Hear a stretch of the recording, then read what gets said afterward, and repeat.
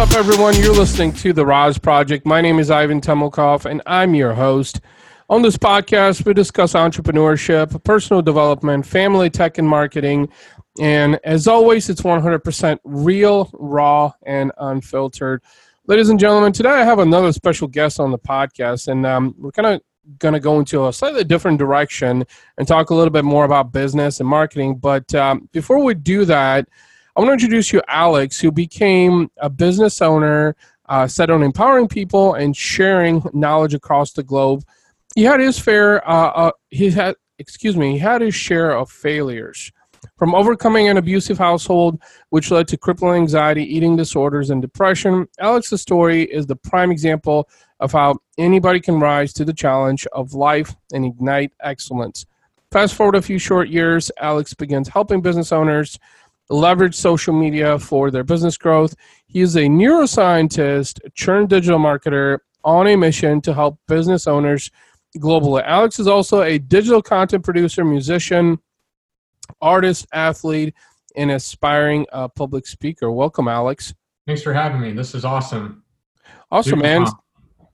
Absolutely. So, recently we got a chance to talk a little bit more, and what really kind of piqued my interest is when you were talking about the neuroscience and psychology. So before we get into the digital marketing stuff, let's go back a few years and talk about, you have a story that has a lot of diversity in it, right? And I think personally that's what makes people fucking amazing is when you have stories, not necessarily the diversity, but a background that kind of shows people where you were years ago and where you are today. So let's go back a few years, talk a little bit about, what was happening in your life. Totally. First off, thanks for having me on. This is awesome. Super pumped to be doing podcasts like this and being associated with amazing people like yourself and what you're working with. A little bit of my backstory. I came from a single parent household. For the longest time, it was just me and my mom. I was an only sibling. She had remarried, found somebody, ended up being extremely emotionally abusive. There were a few times it turned physically abusive as well, but the emotional one is really what got to me. I could take the ass whooping, I could take the beating across the chin, but it was the day in, day out, somebody telling you you're not good enough, you're too overweight, you're never going to be anybody, your art sucks, your design sucks, you can't play an instrument, you can't do anything that you found joy in. And that was really the atmosphere that I grew up in. And of course, when you're kind of in that tight bubble, the first thing you want to do when you turn 18 is explode and go outside of it and go as far away from home as possible, right? Yeah. I had actually received a full scholarship to an art college with the art that he said, would never go anywhere. You're never going to amount to anything. Universities thought it was good. Other people thought it was good. And I'd had this full ride scholarship. And after talking to my girlfriend at the time, my family, they all said, don't go to art school, and it wasn't the traditional, Masters of Fine Art or even Bachelors of Fine Art. I wanted to go into specifically like audio video production, and with the idea of having, a massive YouTube channel that we were going to be able to help a lot of people with. I didn't know what that main vision looked like yet. I didn't know how all these pieces were going to fit together, but I knew that it was something that was on the forefront of society, and YouTube had just starting to really explode into what it was. And it wasn't just, people posting cool videos of them doing like, dumb shit on the internet. Like people were starting to really curate channels, and like you were really starting to see the OTV of what YouTube is now, this huge Goliath when it comes to content. Mm-hmm. So I always kind of knew that was there. I knew it was something I was interested in. So going back after talking with family and friends, they had all said, no, don't go through that video and audio production route. You'll never find a job in Hollywood. You'll never find a job as an audio producer. You'll never be able to do anything with this. It's going to bring you any money. So after talking to them, they're like, you're good at science. You enjoy it. You enjoy watching humans and understanding how they interact. Why don't you go to school and do psychology? Mm-hmm. So I got into school, got into Ohio State, started doing psychology. And then I realized, I don't like the looseness that some of this stuff provides. I needed more scientific, just grit, and I needed to understand why things were happening inside the brain and inside the body at a deeper level. And at that point, that's when I started to transition more into the neuroscience side of things and really understanding how biochemicals interact both inside the blood-brain barrier and outside throughout the body, and how we can use food, stimulus, rituals, behaviors to kind of modify our altered states that we're constantly living in. So after college, went through, did all this studying, did all the tests, whatever you needed to do, got back into the small business world because I couldn't find a job, but I knew I didn't want to be a pharmaceutical sales rep in the process, just because I had sales experience. I'd worked in retail and I hated it. Sales was not my thing. I could connect with people, but closing was the absolute devil. It was like going and trying to pick up the hottest girl at the bar. I could talk to her all night, but trying to get her number, it just like right on out. So since then, things have changed. But at that time, I wasn't comfortable with sales. I was feeling still that super judgment on me. I was closing in on 300 pounds. And I was at a place where I was using food and the idea of I'm in school, I'm in study mode, I have to be taking care of school, and the body is just secondary. The mind is secondary to accomplishing the goal, right? Constantly pushing, but not taking that second for self-care. And even to this day, coming from that background, it's still something that I struggle with. And it's something I have to leave myself reminders of, and visual triggers and audio triggers with my words and the way that I interact with my girlfriend and my family now, that I have to be super primed to catch myself before I fall back into these old habits and these old rituals. And time will really help with that. So after college, I got into a small business world and I started working at a flotation therapy tank company. Flotation therapy, sensory deprivation tanks. If people listen to Joe Rogan, I'm sure they've heard them talk about sensory deprivation tanks. If you've watched Steph Curry with ESPN, they've put out a massive amount of stuff. Soccer players from FC float all the time. It's starting to become a really big phenomenon around the United States. So where I'm at in the Midwest, that trend hadn't really caught up yet. And this is really where I started to kind of, learn about how digital marketing and social media worked beyond just, hey, I have a channel and this is who I am. This is my personal life. This is me and my girlfriend out at the Taco Tuesday taking a snapshot of that moment, right? And how to really kind of start to think about this for business sense. Like, okay, so as we were going through, after a few months of being hired, I found out, they really weren't in a good financial spot, but they were ready to really kind of give social media a try. Specifically at the time, it was Facebook and Google. Facebook had just put out their ad product, and up until then, it was entirely PPC through Google, and Facebook was still kind of new. So you had a lot of these people coming out saying, if you pay me $10,000, I'll teach you how to run Facebook ads.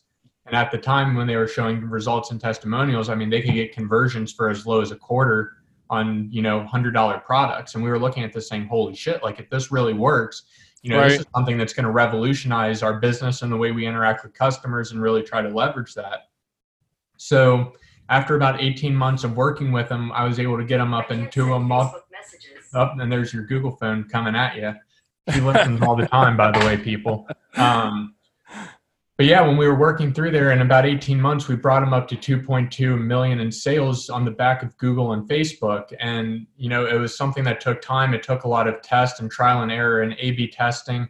But I got deep into the idea of marketing and advertising. And as I started digging deeper into it, I realized how much of an overlap there was with my psychology and my neuroscience background. And I was like, okay, like if all we're playing on is the idea of dopamine responses and serotonin and oxytocin and a little bit of norepinephrine, like, these are all systems that's been really well studied, but they're not really being correlated yet into marketing, besides the idea of like these colors represent, these types of emotions. That was about as deep as, people get with it. So we really kind of there's a lot of research out there now in like neuromarketing. If people want to do more research on that specific topic, that's what you would search. And there's a lot more constantly coming out, but at the time there wasn't really a lot. So what we were going on was psychological principles and neuroscience principles of, okay, what stimulates dopamine, right? And then to your audience, what is dopamine? Dopamine is a neurotransmitter. That means it's a chemical that's endogenous inside of the brain. Our brain produces it in multiple different regions, and dopamine goes throughout the entire brain for the most part. Primarily, it's the pleasure principle chemical. So anything that feels good or is chemically rewarding to our body or brain, dopamine has a role in. Serotonin, everybody's heard, is the love chemical. Same thing with oxytocin and endorphins. They've all got their own variations, but essentially they're doing similar things for the large scale. We don't have to get into exactly what each one of them do. So once we started to kind of figure that out, we saw how Facebook was starting to integrate a lot of these neuroscience principles into the way that their platform operates. Same thing with, Instagram. When it started to pop, they started to implement the same features. And a lot of the social psychology principles started to merge with the neuroscience and the psychology, which is, how do humans interact in groups? What are their behavioral patterns? And that's when I really started to dive deep into the idea of marketing, persuasion, and what really drives influence. And that's a lot of what social psychology is. Yeah. So coming out of that, we've really taken those principles, and now our mission is to help small business owners all around the world that think that they need to spend, hundreds of thousands of dollars a year on ad spend just to get clients when, there's so much available to you for such less, and that's so much more effective. Our goal is to really try to put an end to those frauds and those people that are out there just looking for that quick buck on small businesses. And really, it's not to put them on blast, but I'm going to do it anyway. Like it's really shitty that they're doing this in the American culture, considering that, small business owners that have brick and mortar were the backbone of America. And now that we've switched to an entirely new e-commerce model, which our tax system hasn't caught up to yet, you see a lot of businesses and, scammers taking advantage of the fact that this is an entirely digital platform now. So that's really where we're kind of coming out and helping to fight that fight on our own, one customer at a time, one conversation at a time. That's really where our driving force has been. That was huge amounts of information that you just dropped. And I want to extrapolate it a little bit because I think it's important for watchers or listeners of the podcast. One of the reasons why I wanted you to come on the show is because we both see a huge value behind human marketing, human business, and the psychology aspect of it. And one thing that you just talked about is that I think one of the biggest misconceptions in digital marketing is most people nowadays think that it's the technology that's the driving force, and that's completely backwards. Yeah. It always has been, and what you said is to be the best marketer, and I think I read somewhere even guys like Gary Vaynerchuk and Tai Lopez have actually been coached by some of the best psychologists in the world to be able to understand that social psychology that you talked about. Because at the end of the day, marketing is really about understanding people. Like what's that central acuity that Andy Frisella talks about, right? Is like what drives them, what interests them, as opposed to focusing on the technology. Because I think most digital marketers nowadays have it backwards. They're so amped up about, what's Facebook doing and what's, Google doing. And they're looking at it from a technology standpoint as opposed to how is the human culture and psychology changing? What's the algorithm? I'm sorry? What's the algorithm? How can we hack it? Right. Right. And you were talking about dopamine, actually. And I remember a couple of years ago when or it might have been longer, when Facebook was kind of going through this evolution to going over past the, 1.5 billion mark, I think, of users, is that they were talking about that dopamine that you were talking about. And Facebook actually invested a significant amount into research and intelligence to be able to understand what exactly you were talking about is the neuroscience, the dopamine, the psychology behind how people think that are ultimately correlated to the way that we're going to interact in social media and in the digital space. Because all digital really is just an amplified version of what people do traditionally. Correct. It's just different tools and resources that we have. But the epicenter of it is you still need to have a deep understanding of people's psychology. Because that's why they buy a product or service. I mean, I don't know about you, but I buy shit on emotional intent. I feel like I just bought a new hoodie. It's part of a new product that I'm testing, and I bought it because I like it. I want to test it. I want to wear it. I want to feel it. Right? I want to experience it, and that's why people buy. And so, let's dive more into so. You kind of went neuroscience, psychology, huge background into that, so how did you shift into the digital space with that? Yeah, it was out of pure necessity. So like I said, I gotten involved. They had me starting to run Facebook and Instagram ads, Google ads for them, and we were crushing it, dude. I mean, I've never seen money roll in my life the way I had seen this happen. And for the first time, because I came from a single parent household for most of my life, like I wasn't used to seeing money. Like when I was used to seeing money, it was like, you know, a couple $100. Like this was coming in decimal places I had never seen before. Holy shit. That's what had really kind of piqued me, like, holy shit, like we can really do something with this. Yeah. So after I had asked the company for a really long time, hey, I need a raise. Like I've got student debt coming in. I've got my own place. I'd had my girlfriends that I'm with now coming on 5 years. Like we had shit that we wanted to do and start to experience in life, because I just spent the last 25 years of my life hustling in school and busting my ass for a company. And I had gotten $9.25 an hour at part-time and no more than 30 hours a week. And as I started to do the math, and because I was doing their books for them, I was figuring out how much they were actually netting and bringing in. I was like, this dude's just sitting on it. Yeah. And like at the time, because I hadn't run my own business, I didn't have any idea about, you know, the concept of money. I wasn't educated in money. I just saw the numbers and just said, oh, like you can totally afford to pay me more. Like that's not an issue. So I had conversations with him, and after many vodka tonics, we finally got the answer out of him that he wasn't going to be able to afford to pay me more, but he could afford a BMW, he could afford high-end luxury apartments and everything else. So, you know, that's kind of where I was like, all right, I'm out essentially. Like I know I've got a skill set that's valuable and that business owners around the world can benefit from. Right, especially with Facebook growing at the time the way that it was. It hadn't hit the 2016 presidential scandal with the Russian hackers. Like Facebook was in a really prime spot for me to start this business. And that's that opportunity, timing, and everything had just kind of lined up.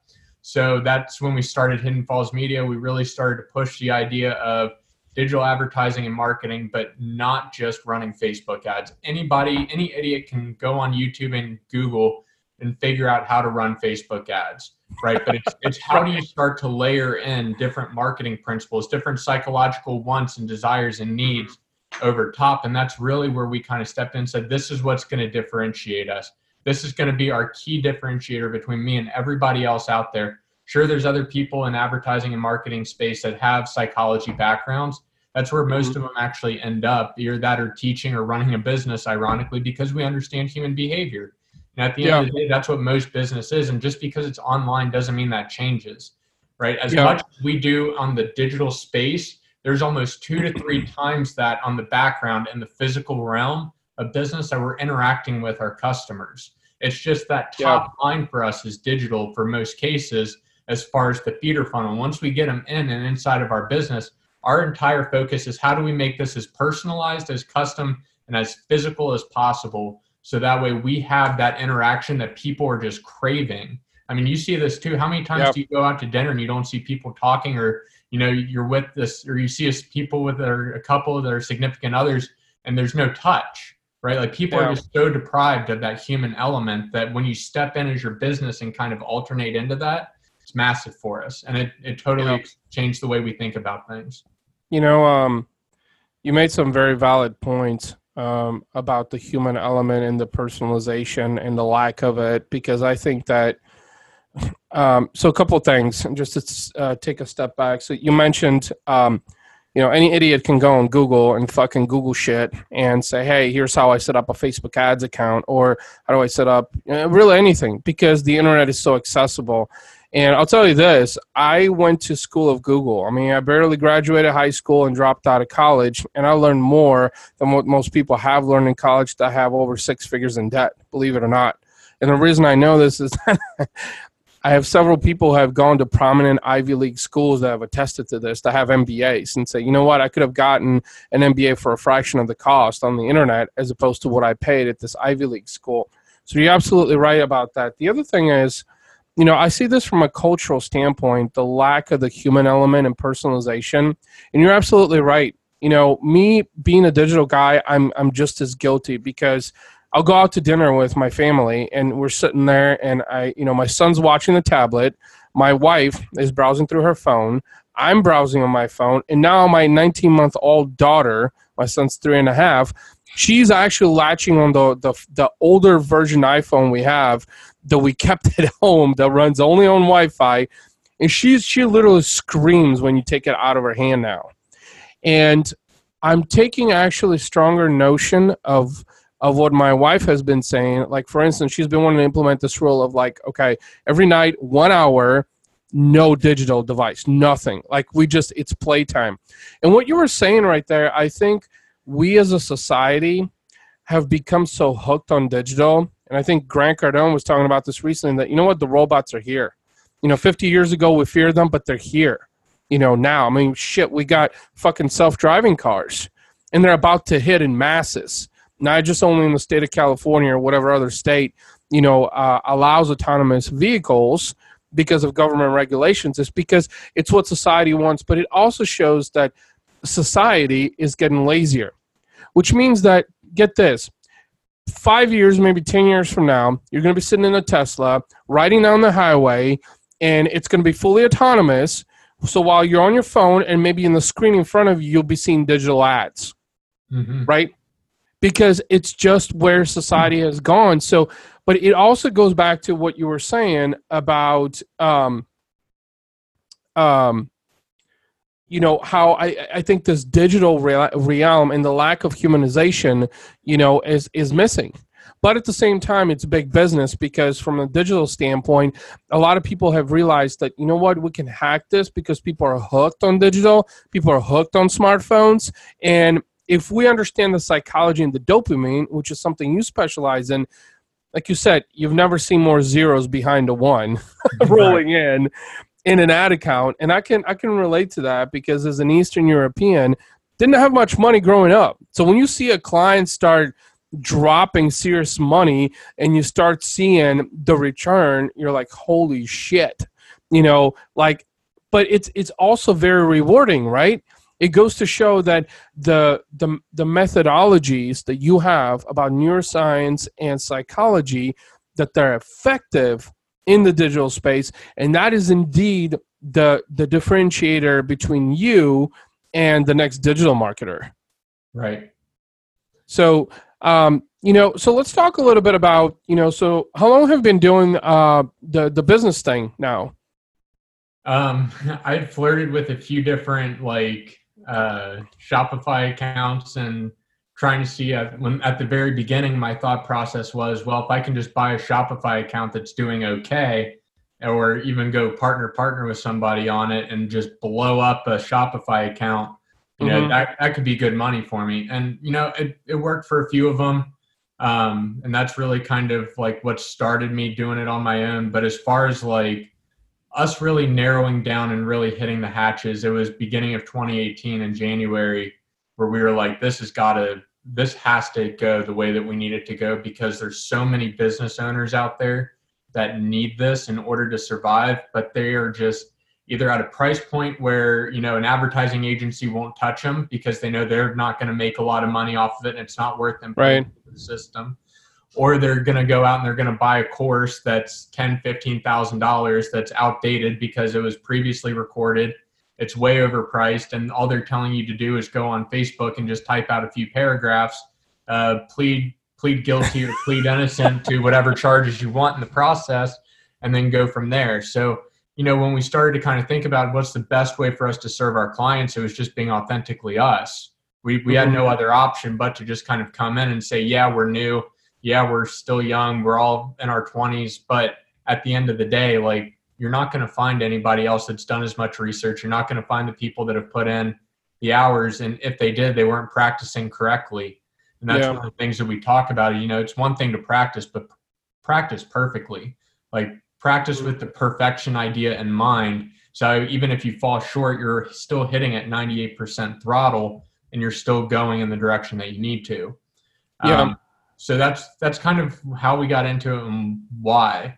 But right now our goal is just to grow. And it's not just grow in the sense of we want to collect as much money in the process as possible. It's let's grow and figure out how to really set the standard and the bar across the entire United States, and then eventually the rest of the world, on what the standard for human interaction online has to be and how you can express that in your business.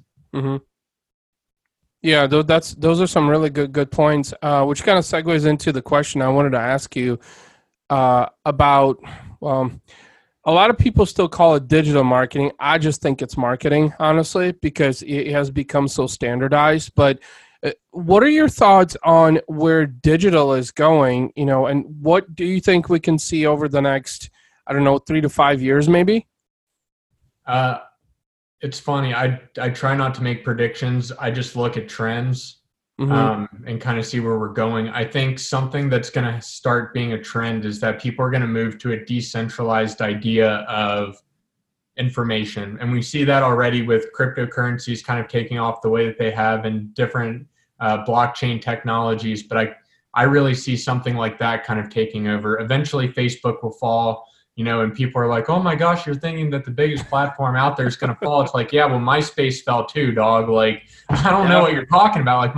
Like if you would have told Dane Cook back in the early 2000s that MySpace was going down, dude, you would have had so much heat coming at you. Yeah. And, I mean, we're seeing so many social media platforms walk on a tightrope because they don't know how to handle this privilege culture that's going on in the United States. Like, they don't know how to put processes and procedures in place. I mean, accounts are getting banned for freedom of speech. Like, there's a lot of big issues that are going on with the idea of social. And I agree, if you're going to be a marketer, you may as well be a digital one because, it's the Wild West. And I think what we're going to see is a bunch of the pendulum swings, right? We saw a totally open and free communication market when Facebook and Twitter started to go. Twitter still kind of hung on there as far as pretty much anything goes. I mean, you can put porn on Twitter and it's not an issue. You put that on Facebook or Instagram, you're getting blocked. So it's kind of one of those where that pendulum swings is really going to determine where the attention and the gravity pulls from. Because as you start to pull in one direction, that gravity wants to pull you right back to where you were. So I think trying to find that middle will end up in something that's decentralized. So that way, you can't have these foreign hacks that are internal, and you know what I mean? Like, it's not going to happen. Something you said that I just want to touch upon is censorship. It's really interesting that you mentioned that, and how many people don't actually realize how censored social media really is. I mean, there's a lot of freedom of speech and a lot of freedom of expression. Don't get me wrong, but I think social is becoming even more mainstream, and it's going to become even more mainstream. I mean, news comes out out of social media, right? I mean, major news networks are drawing content. I mean, presidential elections are determined based on social media, but at the same time, as you're absolutely right, is how many times have you gone out on Twitter or on Facebook or Instagram and said something very polarizing that everybody's like, what the fuck, dude? And then you end up getting banned, or you posted something on Facebook and Facebook says, no, this is an infringement. It's against our policies. You can't say this. Is it because society interprets it that way? Or is it that Facebook or Instagram or any other social network, is aiming to control that? Because they are private, yes, I get that, but at the same time, they're promoting freedom of speech, so it's a little bit counterintuitive, right? Yeah, I've got a really kind of interesting story around that, and I know a lot of business owners listen to this, so this is going to be really kind of an eye-opener for them. Last year in 2019, we had 3 different business accounts, including our own, get shut down off of Instagram and permanently deleted internally. Holy shit. And part of the reason was we were growing too quickly. And how so? Facebook and our numbers were growing. Within a month, we had jumped from, a couple hundred followers up to, 5-figure followers. We were hitting 25, 30,000 followers on our platforms, and they thought that we were hacking their algorithm using bots. When we were riding the surge. We figured out ways to get community involvement. And, there's a bunch of AI platforms that run on in the background of these things that catch weird behaviors like this and stop them dead in their tracks. So when you talk about freedom of speech with this, it's like, yeah, but who's really monitoring this? Like, people at Twitter monitor. There's people that are dedicated to specific big accounts, like people like Alex Jones and presidential candidates that are out there that monitor and catch these things. And then it's up to their internal systems to say, look, you signed up for our terms of service. You know what you signed up for. Even if you didn't read it, you still signed up for it, right? Right. it's a free platform. And that's I think what kind of drives me up a wall when people complain about all of this is like, look, the platform's free. Nobody forced you to sign up for these platforms. Nobody expected you to. You may have been peer pressured into doing it, but nobody put a gun to your head and said you had to sign up to Facebook. You know, just didn't.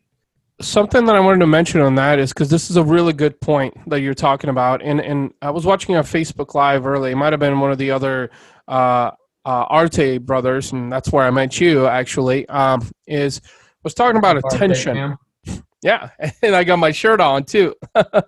So where you were going with this is, so people sign up on social networks. They're free. I think they're drawn to the fact that it's free and it's accessible. When you get to the TOS, most people don't even read it. 99.9% of people do not read it because they don't have the attention span for it. But by signing up, you acknowledge to legal remedies that most people don't acknowledge. And in fact, you are trading your investment, your time, that these social networks are monetizing to market to you. And people don't understand that. They don't understand that you get on Facebook, Facebook's free, you create a Facebook profile, right? But then you're going to start being thrown ads based on interest, based on your activity, based on whatever the algorithm picks up. Same for Instagram, same for other social network, because think about it for a second. It's free for a reason.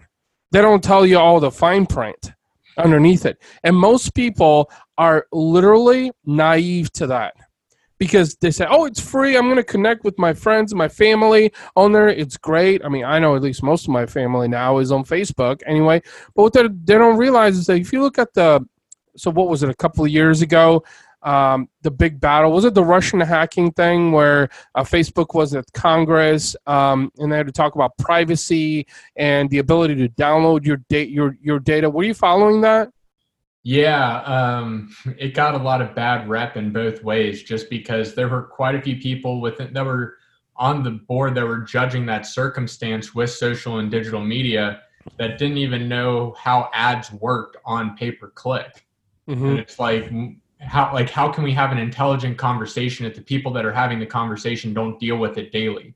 They have some PR firm or some marketing agency that works with their, president or party nominee or party selection that does a lot of this work for them. And honestly, most of them, they have some young tween in their office as an intern that's doing Facebook and Twitter for them. And it's like, when you start to see this type of stuff roll out and you're looking at when policies and strategies get implemented, it seems to me like they're making them for the 1% of people that affect the 99% because some idiot didn't figure it out or couldn't hold his shit together in public. Yeah. Right? So I don't know. I think the internet is going through a very interesting shift. And we have to think about the internet's still very, very new, right? We are dealing with the teenage years of the internet right now. It's no wonder it's rambunctious. The Napster scandal was kind of like the first, like, oh boy, we're 13. We went and spray painted a building. Like, here we go. We got another 10 years of rambunctiousness and testosterone rage bad decisions. So I think we're starting to kind of come out of that, and everybody around the world is starting to understand the capabilities that this platform, regardless of what social platform it is, the genie's out of the bottle. We know we can talk to people now. We know we can pass information around the world pretty much uncensored. There's ways around it, right? Sure. Especially with things like BitTorrent and everything else. I mean, you can get anything, anywhere, anytime. So, well, something that you were talking about, Napster, and I actually remember this because I remember downloading Napster and I was so fucking excited about it for P2P sharing. I mean, you remember that and how big that was, right? P2P sharing. But here's what was so cliche about this, man. Like when Metallica sued Napster for copyright infringement and the whole fucking world lost their shit. Because suddenly everybody's like, I was going to Napster to download music illegally because I wanted to get my hands on it. But here's the thing. What people didn't realize and what the government actually didn't realize is that, and that's kind of what's happening with medicinal marijuana right now, is just that these artists got mass amounts of exposure, which translate to sales. And that's what the government, tried to censor, right? Is because they weren't paying royalties. Napster wasn't paying royalties until, it started paying royalties after the big Metallica scandal, but it was kind of too late. And then he forced them to shut down because they ran out of fucking money and because of legal fees and legal battles, right? But that's just it. And that's why you're absolutely right. I think the internet started technically in the early 80s, right? Because it was a government project, and then it opened up to the public. And look at it. Look at how much the internet has revolutionized humanity as a whole, and how many great things it has done. And it's kind of like what's happening with medicinal marijuana right now. And the reason I'm talking about this is because I have a family member who has Parkinson's disease. And like I'm looking at that aspect of it, and after watching all these YouTube videos online, I'm like, holy shit, why did the government hold it for so long? I mean, they're making fucking money out of it right now. And that's kind of like the internet. I mean, I don't know if you remember dial-up internet, like when that came out and it was like the next best thing since fucking sliced bread. And if you wanted to fuck with somebody and you knew they were online, you could just call their landline and kick them off. Exactly. That shit. You're like, dude, we're playing Quake. Stop calling me. That was fucking amazing. Seriously. Like this was like high school days, man. And it was just so hilarious but it just went to show that, technology wasn't meant to be holstered. And that was really the beginning days of, I think, digital. Right? I mean, back at America Online days, right? You'd get in AOL chat rooms and access the AOL homepage, and suddenly you have access to news. And like people that actually grasp the potential of the internet back in 1994, 1995, I mean, that was around the time, 2 years into Amazon, right? I believe 2 years after Amazon had started. And now Jeff Bezos is the wealthiest person in the world. Yeah, going back to the AOL thing, so there's a really interesting phenomena that happens with people when it comes to technology, and specifically sensory input in any way from technology. And this happens all over. This started originally with like Pavlov's dog. Are you familiar with that? No.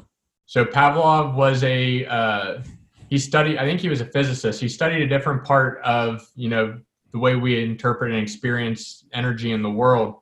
But he created this really famous study where he would ring a dinner bell and give the dog a bowl of food. And then eventually he was able just to ring the bell and not give the dog a bowl of food, and then the dog would start to salivate, right? So it's called classical conditioning.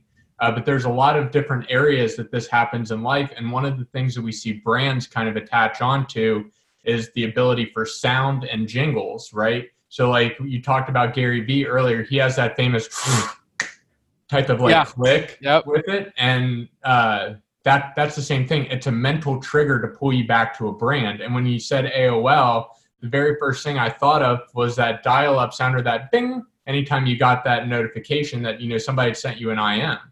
And that's really kind of specifically when Steve Jobs started looking at the iPhone, he was thinking about how do we integrate these different triggers at different points in people's day to align them back to our brand. Yeah, no, that's a really, really good explanation there, actually. And, the fact that you brought Jobs, because let's face it, I mean, Steve fucking Jobs changed forever technology. He did. And it's because of him. And a lot of it had to do with what we're talking about here is neuroscience and psychology, understanding how to combine humans and technology to make it more natural, to where people could feel like they were interacting. I was watching, I don't know if you've seen the interview that Tony Robbins did with Sophie, the robot. I saw that was out, but I haven't consumed it yet. So you have to watch it, because what's amazing about it is the questions that Tony Robbins asks. And it actually goes to show that technology and humans can coexist. But I think that there's this huge, and I think we're on a whole different level, by the way, here, that I think a lot of people, even listeners to this podcast, will be like, holy shit. But this is the level that I think a lot of successful people like Gary Vee, Grant Cardone, Ty Lopez, like anyone that's like in the media that's very prominent. I think The Rock, Dwayne Johnson, is one of the most followed people on social media, because the guy is just good fucking hearted. And that's in fact why he's so successful, is because he generally has good intentions behind everything. But I think this really elevates to the level of coexistence between man and robot. And I think that fear, there's still that fear. I think humanity thinks that the robotics are going to replace humanity, but I don't think it will, because a robot can never do what a human being does. I think as humans, we're striving for that. And that really correlates to, I think, a lot of what's happening in marketing and business, also the way to perceive, customers, to attract customers, to create attention on the internet. You were talking about the central aspect of the AIM messenger, the ding, and then the Gary V, the signature, which, by the way, a bunch of people are copying on the internet, because it just works. It just works. But it has to do with emotions. It has to do with feelings of joy, with expression, how it makes you feel. And that's really the epicenter of digital, right? Yeah, totally. The digital space is totally open for creativity, however you are creative. There are people out there that will listen to what you have to say and what you want to say. Not saying it's right or wrong, but there's always somebody out there. Sure. Well, Alex, I mean, time literally flies when you're having amazing conversations, and I absolutely enjoy this. And, just in closing, how can people find you on the internet? I mean, what's the best way to connect you? Throw out some handles, Yeah, totally. The business one is at Hidden Falls Media. That's where we're dropping a lot of information around psychology, neuroscience, different marketing and advertising principles, hot tips of the day. We throw those up there all the time. My personal one is at alex.vonderhaar. That's where you can follow me, see pictures of me, my dog, me playing guitar, books I'm reading, stuff like that. So okay. Very cool, man. Well, I want to thank you for jumping on the podcast. This was absolutely amazing. Thank you so much for sharing all the knowledge. It was a pleasure to have you on. Thanks for having me. I really appreciate it. Looking forward to sharing it.